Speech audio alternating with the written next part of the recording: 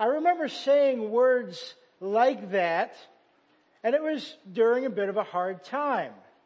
I was preparing for my first overseas evangelistic mission trip, and I don't like planes. And this trip would involve street evangelism. And it wasn't my first time sharing the gospel by any means, but for some reason it sure felt like it.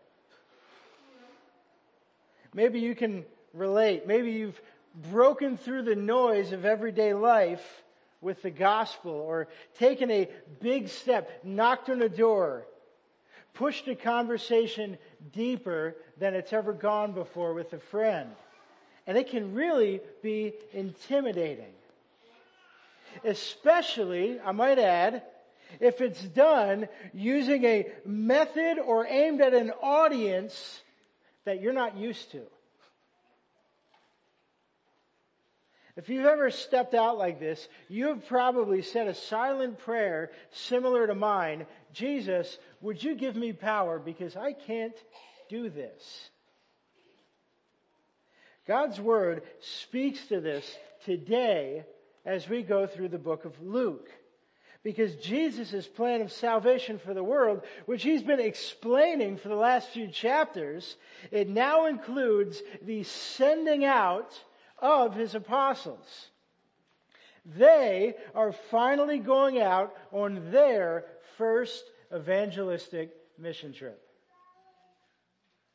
And they'll do it because the power for them to reach the world for Jesus will come from Jesus. Let's see how that plays out for them and for us. Let me start by reading Luke chapter 9, verses 1 through 3. And He, that is Jesus, called the 12 together and gave them power and authority over all demons and to cure diseases. And He sent them out to proclaim the kingdom of God and to heal. And He said to them, take nothing for your journey. No staff, nor bag, nor bread, nor money, and do not have 2 tunics. A tunic is a shirt, by the way.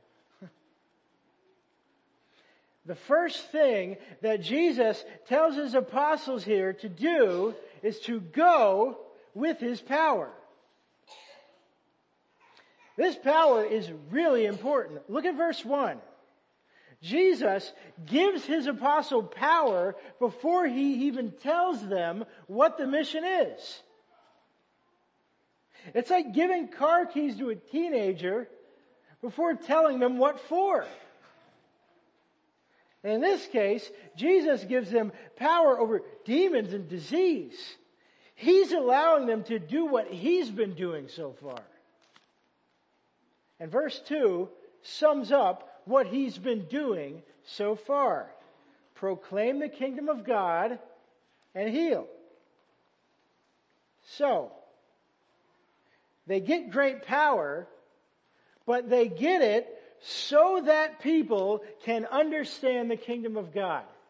That's the purpose. This power is not for their personal glory.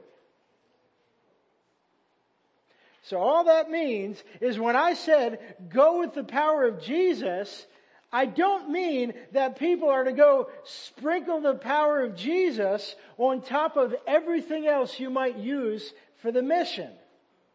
It's not icing on the cake. It's the cake. Here's why I make such a point of this. The next thing Jesus does right here is He takes away all the power and control the apostles might have thought that they had. Look at it. Jesus says, take nothing for your journey. No money. No bag, no bread. The word nothing is the point. You can imagine their reaction. I mean, Jesus' power so far has been wonderful, but it's been huge. It's downright scared them at times. Last chapter, Jesus calms a storm, and they kind of freaked out. And now Jesus is sending them out with only that power. Can you imagine the feeling? I mean, and another thing, is this prescriptive for us? Are we supposed to go out in the same way with nothing? Some believe that. If that's true, when I packed luggage for my mission trip, I was sinning. If that's true. But I don't think it's necessarily true. And I say that because we need to skip ahead and see it in context. Luke chapter 22, verses 35 through 36, which will be up on the screen. Jesus, near the end of his mission, now clarifies this scene. Let's read it together. Jesus said to them, when I sent you out with no money bag and no knapsack or sandals, did you lack anything? And they said, nothing. And he said, but now let the one who has a money bag take it, and likewise a knapsack. And let the one who has no sword sell his cloak and buy one. Two things I want to point out here. First, thankfully, the disciples confirmed that they understood why Jesus sent them out like that. Because his power was enough. They packed nothing, and yet they lacked nothing. But look at verse 36. Their specific mission now changes, and so their packing list changes. In this case, they get one. So in other words, you didn't pack anything in this scenario, but now you pack it in this scenario. But make no mistake, friends, as we read this, the power of Jesus is the foundation. In other words, preach the same gospel, but consider the situation, consider the audience for the mission, and pack accordingly. And a few chapters later, after his resurrection, Jesus, his final mission to them and to us, the one we're under, is this: make disciples of all nations. So with all that context, how then does Luke 9, 1 through 3 apply to us? It applies to us in this way. As you reach the world, go with the power of Jesus. With the foundation of that power, pack accordingly. And I don't just mean clothes. Here's what I mean. Consider the mission. Your mission, your primary mission right now is State College. It's a great picture of the world, isn't it? It's not a small village like the disciples were going to. We're not going to probably stay in people's houses overnight. But it's a great picture of the world. It's full of people young and old. It's full of people both rich and poor. It's full of people sick and healthy. And there are people here from countries you've probably never heard of. Very different mission field. Now, you are called to preach the gospel, of course. But here's what I'm saying. Many of these people will need to hear it in very different ways. I mean, if you have kids, think about it. The same thing that works for one doesn't work for the other, even if you're preaching the same gospel, right? So it is with everyone. So, here's some examples of radically different ways to introduce people to Jesus. And please, take note of the ones on this list, which is not exhaustive. Take note of the things on this list that you might favor, but also maybe the ones you might avoid, or you're not comfortable with, or maybe just consider ones you haven't thought about. Here are some ways.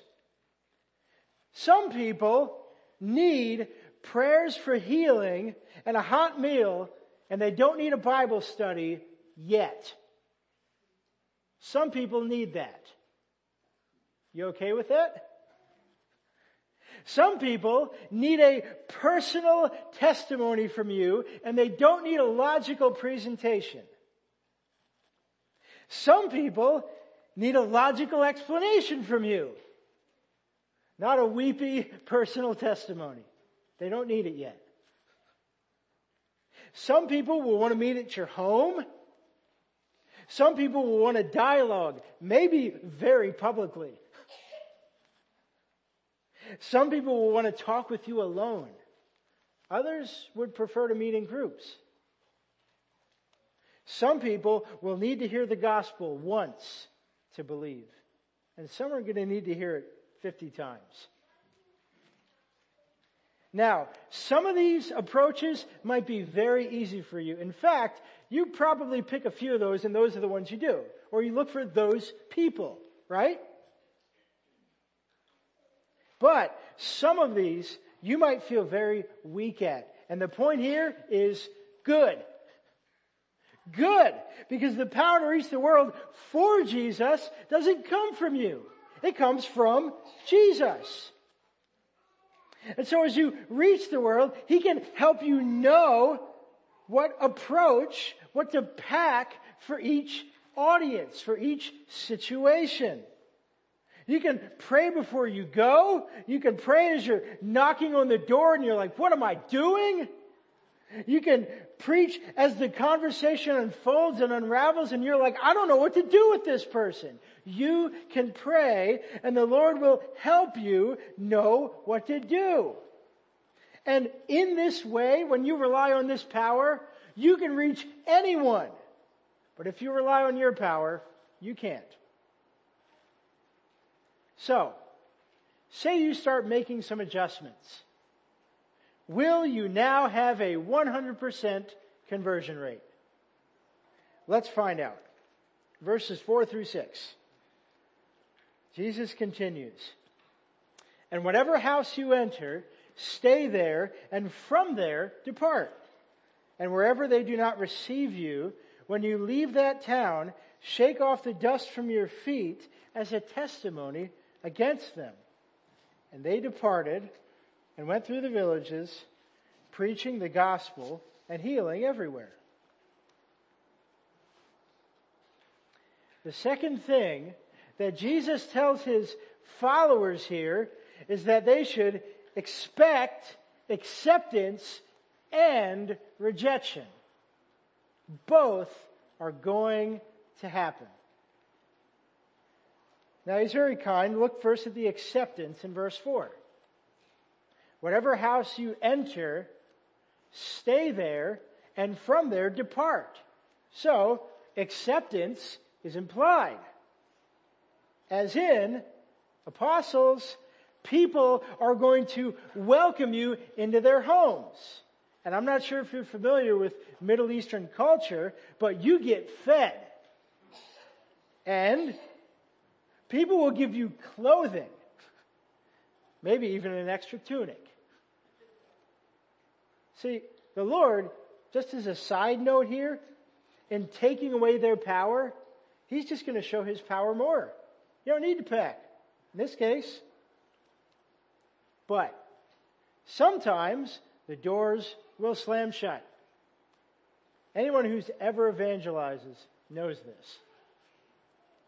Yet look at how Jesus' power is sufficient for even that. Verse 5. Wherever the apostles aren't received, when they leave that town, they should shake the dust off their feet. And what does that mean? That sounds kind of combative, right? You can imagine some high-handed, like spitting on the ground or something. What does that mean? Well, I think what that means, at its core level, is to not make rejection personal. In other words, if people reject you, you shake the dust off your feet. It's a sign of separation from that person. You're not compromising the gospel. You're saying, I've given you the truth. You have rejected it. I will not compromise the truth, and I will move on. Simple, right? But in a way, it is simple. Because when people reject the gospel, they're not rejecting you, they're rejecting God. It's not about you. And I mean that. So how does that apply? As you reach the world, expect acceptance and rejection. Be faithful to the method, varied as it might be. Be faithful to preach the gospel, uncompromising, and don't sweat the results. If people accept the gospel, praise God. If people reject the gospel, praise God. Don't take it personally. Shake the dust off and move on to the next house or the next person. And don't assume you're doing it wrong just because not everyone receives you. If you do, you will compromise. Guarantee it. Now, thankfully, Jesus' disciples seem to get this. If they don't get it now, they get it later. But the point is, they obey. They go. And the mission begins to grow. And now, as we transition, the scene changes.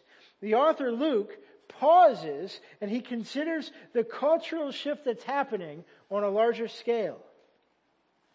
We take a brief moment to see this movement and how it affects people who have great earthly power. Verses 7 through 9. Now Herod, the tetrarch, heard about all that was happening, and he was perplexed. Because it was said by some that John had been raised from the dead, by some that Elijah had appeared, and by others that one of the prophets of old had risen. Herod said, John I beheaded, but who is this about whom I hear such things? And he sought to see him. The third thing we learn here is to remember that power apart from Jesus is powerless. Let me tell you what I mean here. Look at verse 7. Herod is a tetrarch. Not a lot of those around here. What it means is it's kind of like a small emperor. He rules part of the country. In this case, he rules the part where this gospel mission is happening. Now, Herod just had John the Baptist killed. Just for fun, actually. When Herod rejects your gospel presentation, he doesn't just close the door on you. He takes your head off. Anybody intimidated by somebody like that? But for all his power, the point here is that Herod doesn't understand why killing people like John is actually making the new movement more powerful. He's baffled. So how powerful is he really?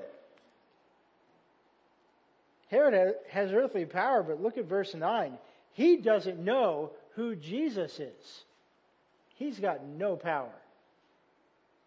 No power. That's why disciples can be brave as they go. They've got the power. So, how does this apply for us? As you reach the world, remember that power apart from Jesus is powerless. Many powerful people misunderstand Christianity and they flex their muscle, and the point is, you shouldn't be afraid of that. Consider the audience of the book of Luke. It's a guy named Theophilus in chapter 1. He was likely a pretty notable official, so he had some power. I think he might have read this passage and he might have paused and considered, maybe for the first time, maybe real power doesn't come from anyone on earth. Because Herod, a tetrarch, is missing something that these little tiny apostles are learning, and Peter himself will soon confess. Jesus is the Son of God. That's where the power is. Do we go in that power? Now we go back to the apostles. They're back from their mission, and Jesus will not send them on a vacation now that they're back. He actually is going to clarify the purpose of this power even further by giving them a preview of a much bigger, harder, and better mission. I'll move on and read verses 10 through 17, a passage that might seem fairly familiar. Verse 10. On their return, the apostles told him all they had done, and he took them and withdrew apart to a town called Bethsaida.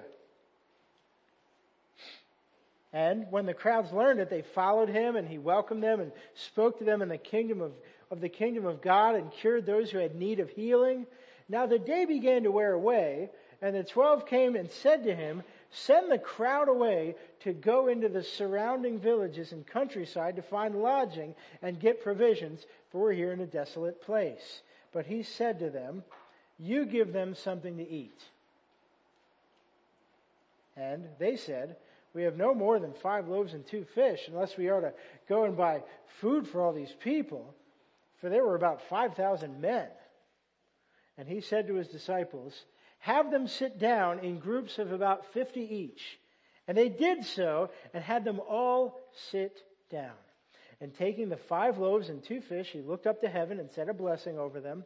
Then he broke the loaves and gave them to the disciples to set before the crowd. And they all ate and were satisfied. And what was left over was picked up, 12 baskets of broken pieces. The last thing Jesus wants us to know here is that his power is designated for feeding others. So the scene is this. The apostles report to Jesus. He pulls them aside. But then a crowd follows. I don't know if you've ever gotten back from a big evangelistic mission trip, but you don't want to talk to people. Look at what Jesus does in verse 11. Though he and his disciples were aiming for some time alone, it appears, Jesus welcomes the crowd, telling them about the kingdom of God. This guy has a lot of energy. Time passes to the point where in verse 12, the disciples say, "Send them away," in a manner of speaking. But Jesus pushes back then, I think kind of uncomfortably, and says, "You give them something to eat." And they have some food, but it's clear they don't have enough. I don't want to assume they're being rude here. I don't. Doesn't make that clear. But it's clear they see power limitations. It's clear they don't understand what could happen. So what's happening here? Because really the focus is not on the miracle. The focus is on the teaching. I think Jesus is reorienting their thinking. First, I think he's teaching them that there are no isolated mission trips. The audience is massive, and they are now in your house. This is not like working at a daycare where you punch in and out. This is like your kids waking you up at 3 a.m. again because they need help. And Jesus does it gladly. And he does this because the power to reach the world comes through him. He doesn't have any limits. So Jesus just takes his disciples' little resources and just feeds everybody. Luke describes this miracle with such little fanfare. I mean, it is an amazing miracle. But here's the big lesson I think that we take away from this. And it comes for any of you who are remotely familiar with the Old Testament. Because any reader reading this who's familiar with the Old Testament would be reminded of the book of Exodus, where Moses, a guy who has no earthly power, was called by God to do powerful things in spite of a powerful leader who didn't know who God was. And Israel was freed. And in the wilderness, they rebelled. And here's the main connection. God fed His people with manna, which is like bread. This teaching is about how God interacts with His undeserving people and how He means to reach the world. He feeds them. And God would do it again here, but through Jesus and for Gentiles, not Israel. And as we look ahead to the very same passage in Luke that I quoted earlier, it won't be up there, I'll just paraphrase. Jesus and His disciples after that would go on a final mission framed with communion, where Jesus would give Himself over to be killed, broken as the bread of life, which would allow people from all nations to make disciples of all nations through His power. Do you see the thread? And in that power, Jesus would be resurrected and send His apostles on the final mission that we're now on, promising them that death has no power. John the Baptist was just killed. Don't worry about it. Don't fear. Go. Jesus right here is beginning a long training process that we're going to walk through in the coming weeks. He's training His disciples to understand that His power is the power to change the world. So how does this apply to us? As you reach the world, know that Jesus' power is designated for feeding others. Keyword, others. This is more than some isolated mission trip where you take a selfie. You are called to die so that people can live. Now let me first in application address the church members and our work here, because that's a huge way in which we feed people. I'll hit on many audiences. Many of you are serving tirelessly here. You're not just doing stuff, you're investing in people tirelessly. To the point where some of you need to take a season of rest. Thank you.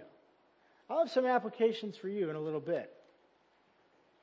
But, for some of you, here is your church involvement. You come in and you sit down and you hear words of living bread, and then you go down the hallway and you eat living bread, or you eat actual bread, I should say, and then you leave.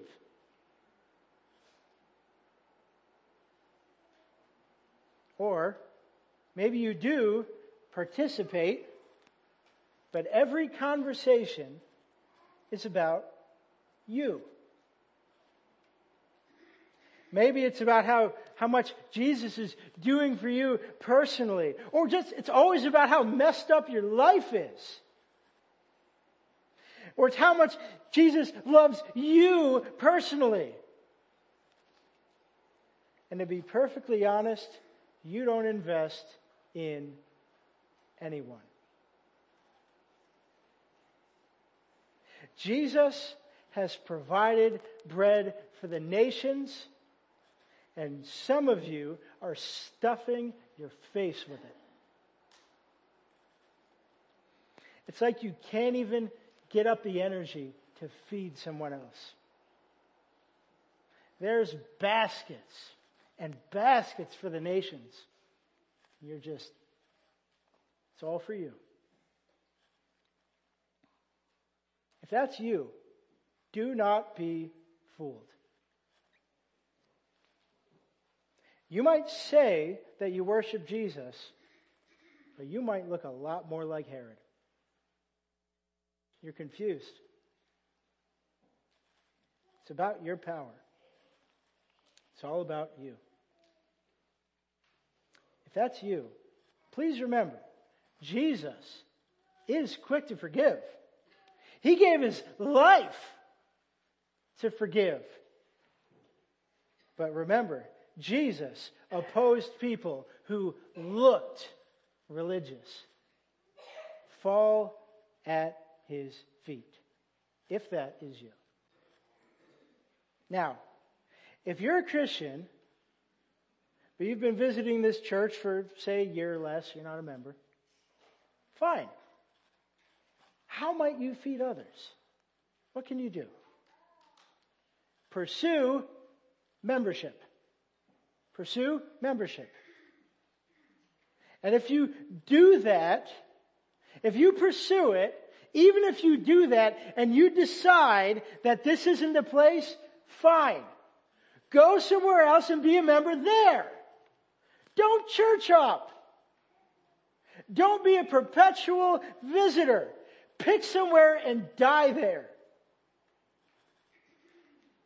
Plant your flag. And when you join, serve. And side note, while you're free to serve in any area you're good at, consider, where is the need? Not where can I be appreciated, not simply where am I good. What do they need? Let me speak to a third audience. Maybe you're still examining Christianity. If so, please, don't try to feed others. Don't. Your application is to eat the bread of life. Feast on it. Let Jesus satisfy you because nothing else will. And then join us because we want to help train you to feed the nations. All right, let me go back to the members. Let me spend my remaining time thinking of the work outside our church.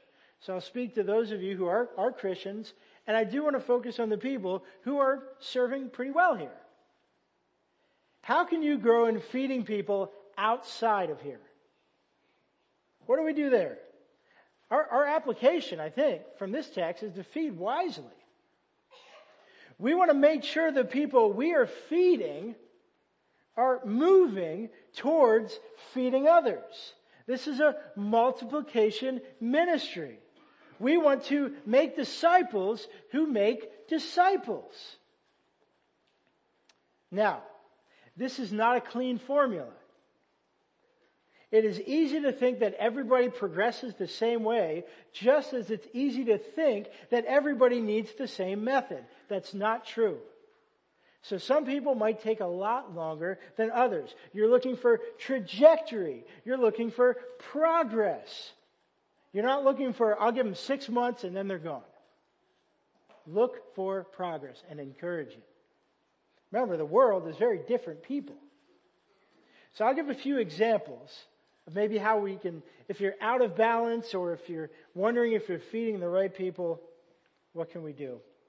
So please, if any of these examples kind of sound like you, I'd encourage you, please don't immediately accept or reject these suggestions. This is just so you can critically think and so you can consider how to examine your own life and apply these principles. So, example number 1. Maybe you are a goer. Maybe you're investing a lot here, and you're investing a lot in your neighbors, and you're investing a lot in your work. But when you get home, you crash. Your family barely sees you. Or, quite simply, maybe it's not the busyness, but maybe your family is not on the same page spiritually. There's some division there. Some of them are downright struggling. Now just say, if you're heavily committed here or elsewhere and you're neglecting that, please Back off your responsibilities and feed them. Feed your family. Feed your roommates. People like that. And I say that simply because I want to think about multiplication. The home is seriously like the best place for feeding other people. The amount of good you can do in a unified home is incredible. You need to feed that. Now let's look at the other side of that. Maybe you're feeding your family well, and you rigorously guard your family time. That's what I'm about. I'm an energy hog. I want to make sure we're getting that family time in. Consider, I mostly speak to myself, how's it going with your neighbors? Are you so committed to feeding your family that your neighborhood gets the scraps, if there are any? Now, don't get me wrong. I mean, family is first priority. We kind of just had our son dedicated, prioritized. Yeah, absolutely. And by the way, when you're in a season like that, you don't get sleep. It's kind of hard to see neighbors. But, and I say this to any family who guards that family time, do you know that it is possible to idolize your family? Do you know that? I mean, I'm realizing as I think about stuff like this, that if I focus too much on my wife and kids, I am actually setting themselves up for a lifetime of gorging on bread. It's all about you. That's possible. Can you believe that? But if we can do that here, then families can do it at home. Of course. So one of the ways our family is taking steps to spend time there is we're inviting our neighbors over as a family. Spending time as a family, but in the act of feeding other people. Consider that. Even, I might add, in the cold month of January. Throw a party. Finally, last application or example. Maybe you're feeding many people in your life here and there. And again, I'm like this, but you only focus on the people you can see. Kind of an out of sight, out of mind kind of person. So I'll simply ask you this. What about the nations? What about them? Are you praying for them? Are you praying for our missionaries? Do you even know their names? If you don't, see if we can get their slides up there. Please consider our missionaries. Pray for them. Write them letters. They have left this community. They have left their church homes. Don't let the love for them die with a Christmas giving initiative. Love them all year round. Okay, who's exhausted?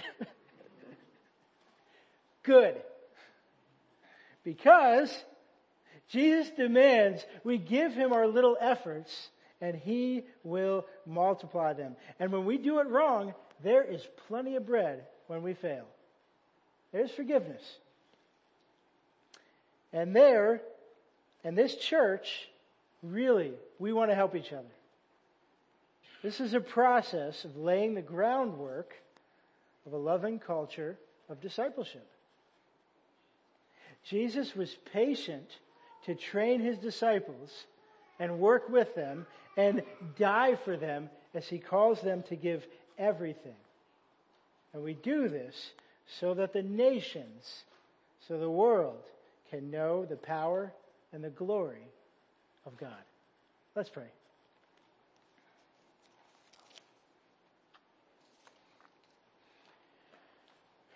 Dear God, we so often rely on our power and we reach limited people.